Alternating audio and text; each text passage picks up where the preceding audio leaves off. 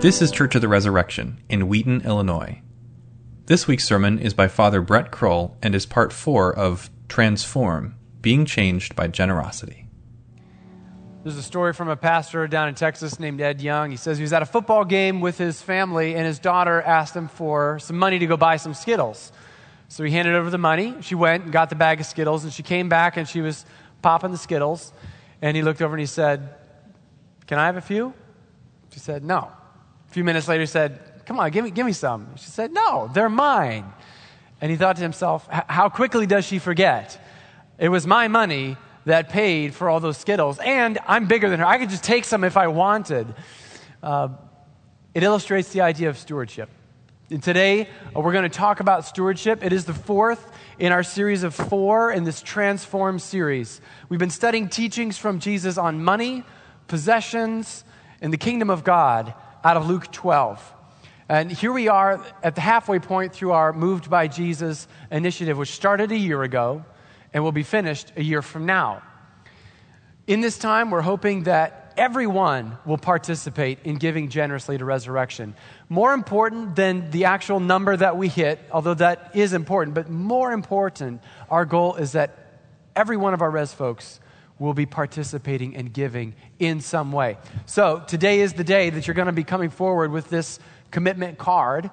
On it, or in it, I should say, there are 3 boxes to check. One would be, I'm going to make a new commitment. So if you're new to the church, or if you were here last year but you didn't make a commitment, now is the time you can check that box and say, I want to join, I want to start giving. There's another box that says, the commitment that I made last year is the commitment I want to stay faithful to. I want to finish strong. It may take everything that I've got to do it, but I want to do it. So you check that box, and we praise God for that.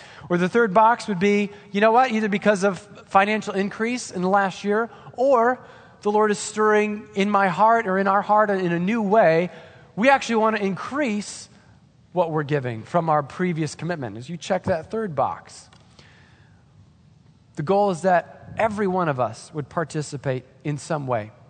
Julie and I have been praying and having conversations, and this is now our 3rd generosity series that we've gone through with Resurrection, and it's really fun to look back and see over the years how our conversation around money has developed and matured, and now more than ever, we are united, we're on the same page, we understand each other, and our big fights with money don't last as long as they used to. And I got to say, in large part, due to the generosity series that we've had over the years. That's when some of our most poignant and fruitful conversations have occurred. So I'm really thankful for that. I'm really thankful that it doesn't take 3 days anymore to get to the bottom of our financial conflicts. It's like 3 hours, right? Roll up your sleeves, let's duke it out, here we go. So we're going to be excited to step up, drop our pledge into the glass bowl at the end of the sermon today. All right.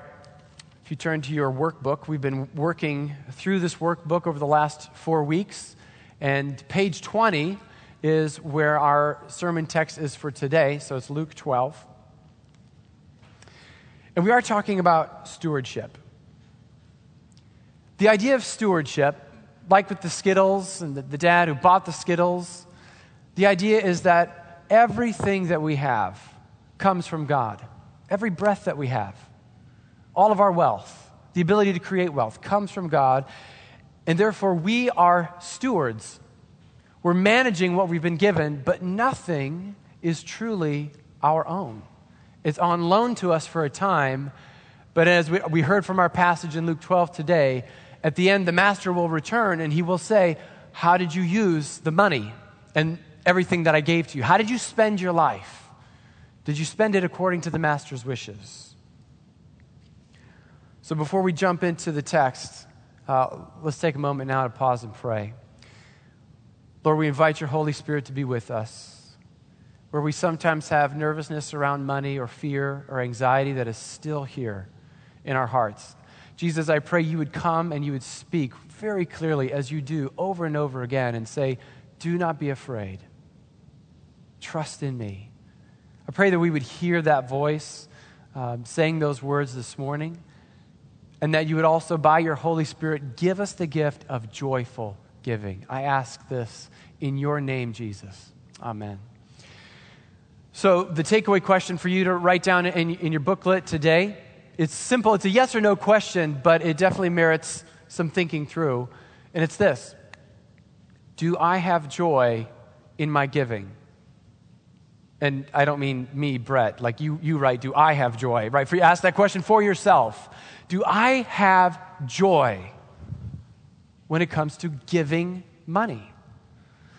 What's really wonderful is you'd think that people would say no, but there's actually a good number of you in this room that can confidently say and genuinely say, yes, I have joy when it comes to giving money away, whether it's giving to the church or giving to someone in need. And I'm going to bet, don't bet, but I'm going to guess that if you have joy in giving, it's because you have a stewardship mentality. You've adopted a mentality of stewardship, and that has set you free. It has enabled you to give. Whereas an ownership mentality hinders generosity. Ownership hinders generosity. Stewardship enables generosity. So the title for the sermon is Changed View on Stewardship. But really, it's a changed view to stewardship. From ownership, the idea that I own some or all of what I have, to the idea that, no, actually, I own nothing of what I, quote, own. It all belongs to the Lord. That's the idea of stewardship. And the goal today is that we'd walk away from here saying, yes, I'm a steward, not an owner, of 100% of all that I have. So now when we go to this text, Luke 12, there are 3 mini parables that Jesus tells. The first is about servants waiting for a master to come back from a wedding feast. And he says, blessed are those who are waiting for the master when he comes, even if it's to the second and the third watch of the night. Then he goes on and he tells another mini parable where instead of comparing us to servants, he says, be like the master who, if he knew at what hour the robber would attack, he would be there waiting for him. So, similar theme, be ready. Then he tells a third parable, again, comparing us to servants. And he says, it's like a master who would go away and leave a servant, a chief servant, a steward, in charge of the whole house, which, if it's somebody who's really wealthy, would really be more like an estate. So a wealthy person in this time might have several estates spread throughout the Mediterranean world. And they would live their life by traveling from one to the other. They live for several months or several years at one and then go on to the next one. And without cell phones and other global technology, they had no way of checking up on how's my estate in Italy doing or how's my estate in Achaia doing. Instead, they would have to go and visit for themselves. It also means that when they're gone, they have to place a steward in charge of the whole household. So that they're, as Jesus says, they're taking care of this other servants, making sure that they're fed, taken care of, that they're doing their duty, that they're doing what they're supposed to, that the fields are producing, the livestock are healthy, that the household itself is being taken care of. Everything, the finances of the estate, everything is under the charge of this steward. And the steward basically acts like the master, making the decisions of the estate. Though he does so knowing that none of this actually belongs to me, none of this is mine. And if he's a faithful and wise steward, he will know, and the master's going to come, and I don't know exactly when he's going to show up, but he's going to say, how have my fields been doing? How's the livestock? How are my servants? Are you faithful and wise? But Jesus goes on to say, an unfaithful servant will say, oh, master's gone for a while. I'm going to start using his resources for my own luxurious living and pleasure. I'm going to eat and get drunk and beat the other servants and abuse my power. And Jesus says very clearly, someone who doesn't take their stewardship seriously will be punished. The language here is very strong. Cut to pieces, put with the unfaithful, beat with severe beatings. And again, those words are hard for us to hear. Let me just say this. In that context, it would not have been that shocking. For the crime that Jesus is describing, that would have been a fit punishment. So to first century Jewish ears, they would have said, yeah, that's what you do with somebody who does that kind of crime, who steals and beats others. Yeah, you cut them to pieces and you put them with the unfaithful. So, all right, that's helpful. Set it in context. It's not shocking in Jesus' context. But in one way, let's let the shock. Let's let that language kind of wake us up and say, pay attention, because what Jesus is saying is stewardship matters. And having this idea that, no, actually, I don't own all this. I can't do just whatever I want with all of that I have, that I actually am responsible and accountable to the master. He says that really matters. So pay attention. Adopt a stewardship mentality. Change your view from ownership to stewardship. But then, of course, the language is not all negative. In fact, at the beginning, it's positive. Look at verse 42. Who then is the faithful and wise manager whom his master will set over his household to give them their food at the proper time? Blessed is that servant. Blessed. Happy. And not just superficial happy. Joyful. So we're talking about giving joyfully. Joyful is the servant who knows that he or she is merely a steward and is faithful to discharge their duty. Truly I say to you, look at verse 44. So this is crazy. Truly I say to you, he will set him over all his possessions. You are faithful with this estate? Now you are over all of my estates. I will set you over all my possessions. There is a passage, there's a story in the Old Testament, similar to a moment that we're in right now, where David, at the end of his reign, is about ready to pass on the rulership to Solomon, but the one thing that he has wanted to do more than anything else in all of his life is to build a temple for God. And so as he is nearing the end of his reign, he gathers all of Israel together. It's basically the first generosity initiative that you can read about in the scriptures. And all the people of Israel come, they bring their treasures, they lay it at the king's feet for the building of the house of God. It's a beautiful and powerful story in 1 Chronicles 29. You can go read about it later. And as they laid their treasures at the feet, it's kind of like their commitment Sunday, except they're Jewish, so it would have been commitment Saturday, right? Except maybe they wouldn't be doing this on a Sabbath, so it was Tuesday. Who knows? That's not really important. The day doesn't matter. What's really important is that they're bringing a lot of money for the building of the house of God. And what David does in response, as he looks at all the money, including his own that he gives, and he prays this beautiful prayer that's a stewardship prayer.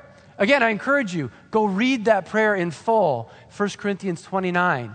But at the heart of it, he says this: who are we that we could give this much? All that we have comes from you, and of your own we have given back to you. He's saying, everything that we have here piled up at my feet is actually yours to begin with. And so I bless you, Lord God of our fathers. Now, the reason that David is able to do that is he knows the scriptures. He knows that earlier in Deuteronomy 8, when the Israelites are on the cusp of entering into the promised land, God is very clear to them, and he says, look, when you go in and you possess the land and you have wealth and you have houses and you're eating your fill and your heart is lifted up with joy, take care that you do not forget the Lord. Kind of sounds like Jesus in Luke 12, right? Don't fall asleep. Don't get sleepy towards the things of God. And you know, in one of his other parables, Jesus compares the deceitfulness of wealth and riches to being like this thorny weed that grows up and chokes out the word of God.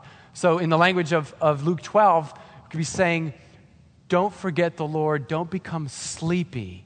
Don't let the deceitfulness of wealth make you sleepy. And in Deuteronomy, he says, don't forget the Lord, for it is he who not only gives you all of your wealth, but he also gives you the ability to create wealth. Because if you're a student, maybe, and you don't make any money, and you're living completely on loans, it's actually pretty easy for you to understand the concept of stewardship. You can look at all the money that you do have, and you say, yeah, that's really not my money. I'm borrowing all of it, and I'm going to have to pay it back. It gets a little harder when you start working, and now you're getting an income, and it's kind of nice to see that paycheck roll in every couple of weeks. Now it's starting to be tempting to say, this is mine, and I kind of earned that. I don't want to give it up. And yet Deuteronomy, Chronicles, the witness of all the scriptures is really clear. Even the ability the brain that God gave you to do your job, the ability to read, the hands that he gave you to work and do your work. All of this comes from God. So that's stewardship. And the stewardship mentality, it's not mine, actually none of it, like I said, is what enables us to give generously. So this summer, there were some friends who were out of town, and they let us borrow their car for the whole summer. And then in the middle of the summer, they said, we forgot to tell you that there's actually a relative of ours who needs that car. He's going to be in town for 3 days. Can you let him have it? And I was tempted to write back, no way, are you kidding? That car is mine. No, of course not. It was easy to say, yeah, of course. He can have your car for a few days. It's your car. Stewardship enables us, sets us free to be generous and to do so joyfully. And it's the only healthy way to think about our money, to think about our possessions. And for me to think about the car that actually is mine, that does have my name on the title. To say with that too, hey, if anybody needs that more than me today, you can use that. Because of course, at the end of the day, this is about so much more than money. This concept of stewardship is about how we think about our entire lives. Understanding that all that I am and all that I have belongs to you. So make of me whatever you will. I am your servant. As Paul says in Corinthians, you are not your own. You were bought at a price. So the stewardship mentality allows us to say, not only with our money, but with our every breath, with our life, how we spend our time, with everything, our relationships, we say, Lord, it's all yours. I'm at your disposal. Do with me what you will. I lay down ownership, and I become steward. Okay. So we're all stewards. We understand that. Now what? If we go back to Luke 12, look at verse 42. Who then is the faithful and wise manager? Don't you want to be known as faithful and wise? And I want to take a moment here to just kind of pause and reflect on the last few weeks and say, if you've been challenged in the last few weeks, you're not alone. I've felt challenged in good ways, but it's still never fun to feel challenged. You might have felt straight up uncomfortable at moments. You might have walked out of this sanctuary discouraged rather than encouraged. And I want to say to you right now, take a look at this scripture and these promises.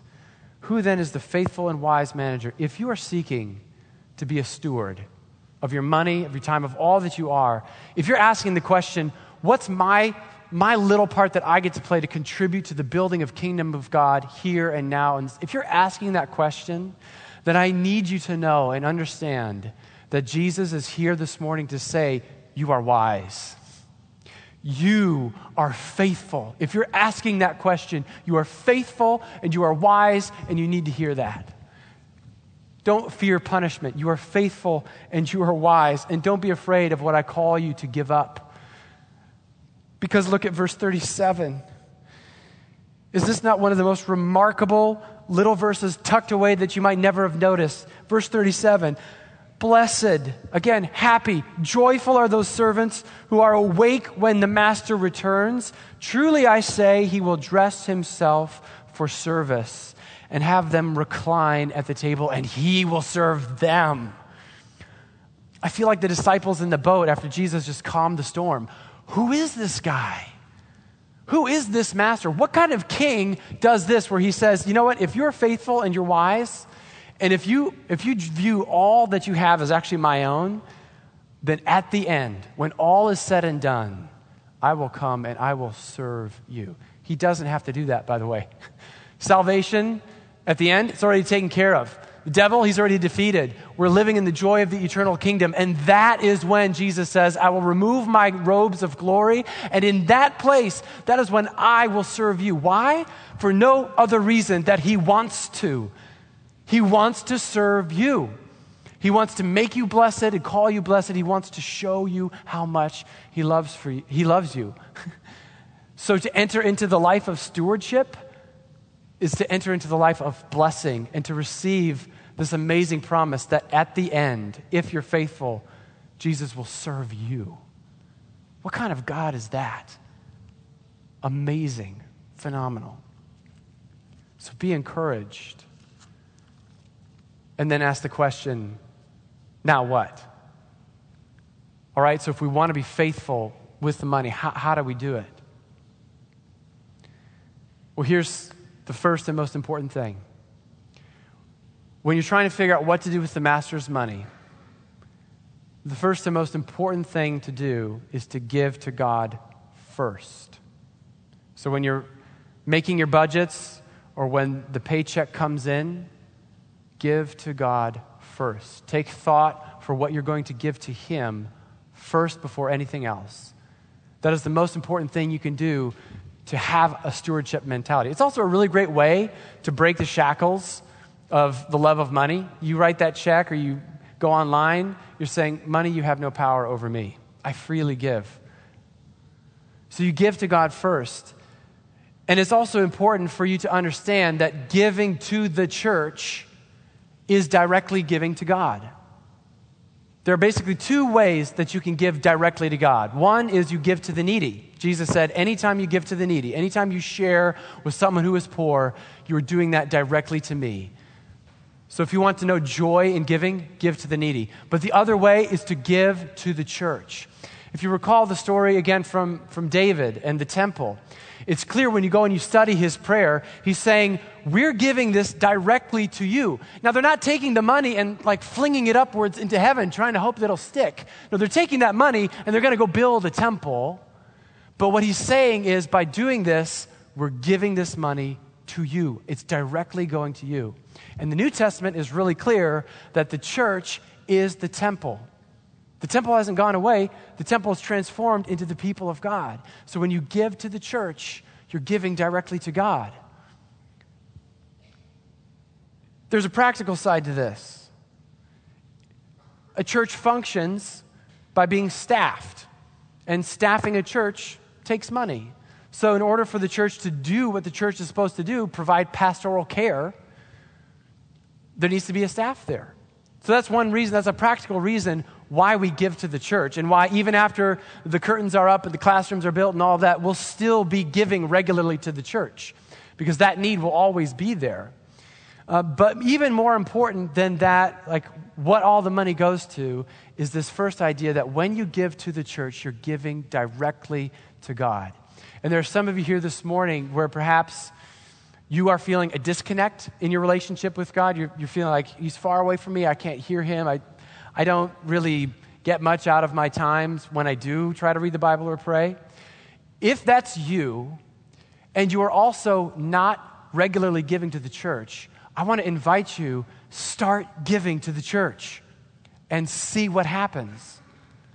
Because, like any other relationship, when you give somebody a gift, that is a tangible expression of your love. It's a way to show them, I love you, so I'm giving this directly to you. And when you give to the church, you give to God. So first and most important thing, when you're trying to ask, how do I faithfully steward my money? Give to God. Second way, how else does the master want you to use his money? To serve others. So you remember in the parable, the unfaithful and foolish servant was the one who said, I'm going to use the master's resources and spend it all on myself. And the faithful servant was the one who took thought for the other servants around him and said, no, I've actually been given all of these resources to provide for the people here. So instead of a self-spending mentality, it's a spending on others mentality. And I tell you that that's where the joy and the freedom in giving comes. And this is part of our mentality and our desire to plant more churches. You might be in here and thinking, okay, so some of this money is going to go to planting churches. I'm probably never going to plant a church, you might say, or I'm never going to be on a team that goes and plants a church. So that doesn't really apply to me. First of all, we do need to understand that if we're going to be a cathedral and a sending church, that applies to every single one of us. That sacrifice and the requirement of faith is going to be on the whole church to say church plants need to happen.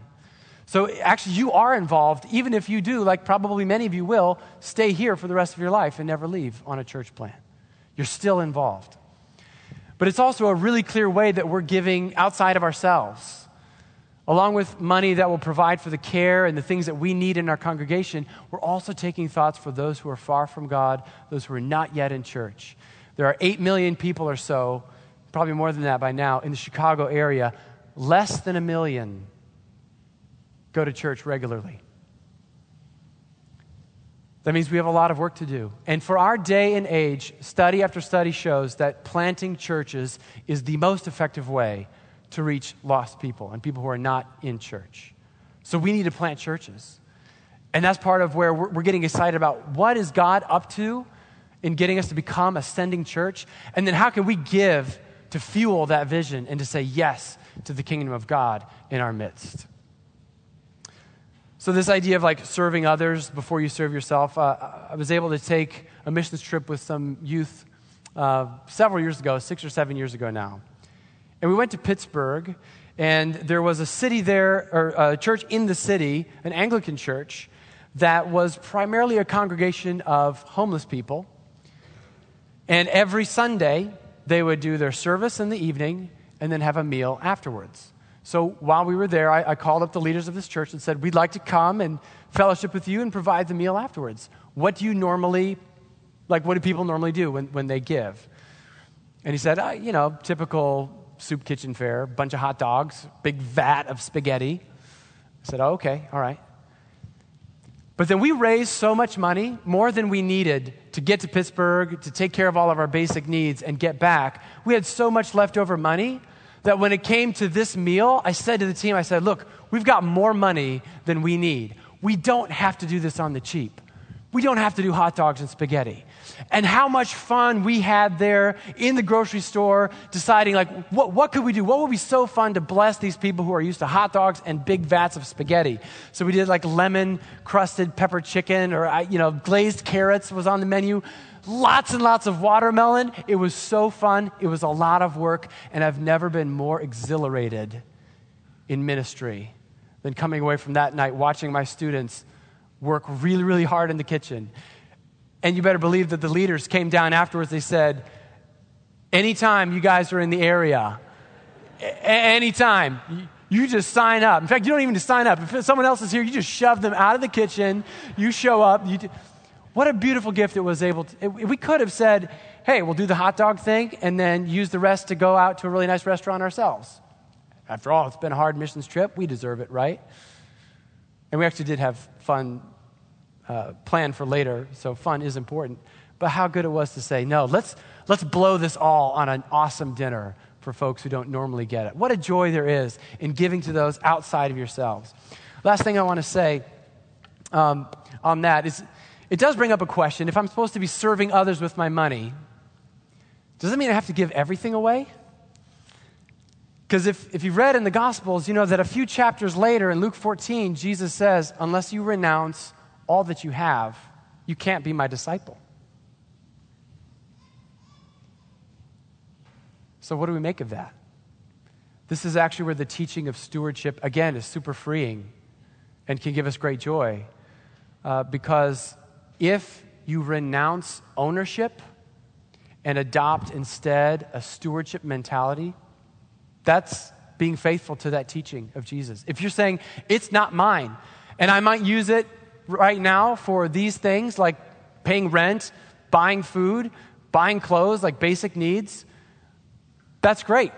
That's actually what Jesus wants you to do with that money, but it's all in the mindset of, and if he did come to me, and he said, actually, I do, in fact, want you, like St. Francis or like the rich young ruler, I want you to go sell everything and follow me. You would be able to say yes to that if you have a stewardship mentality.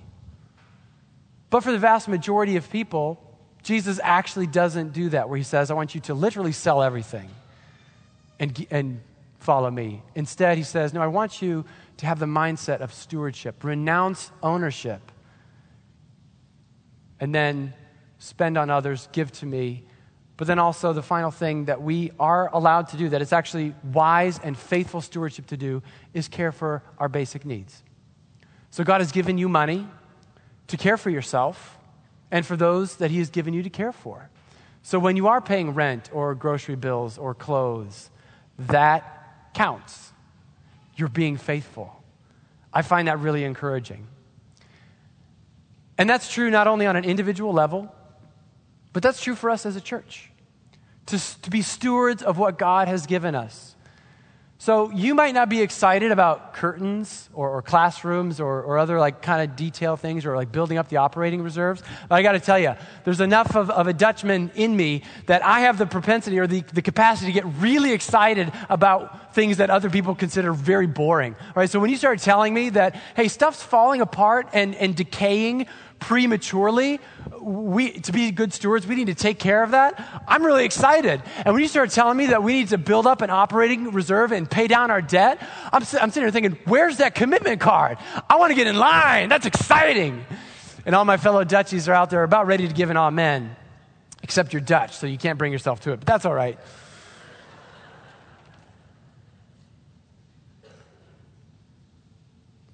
So as we come forward, my final word is to middle school, high school, college students, and young adults who've just finished college. Listen especially.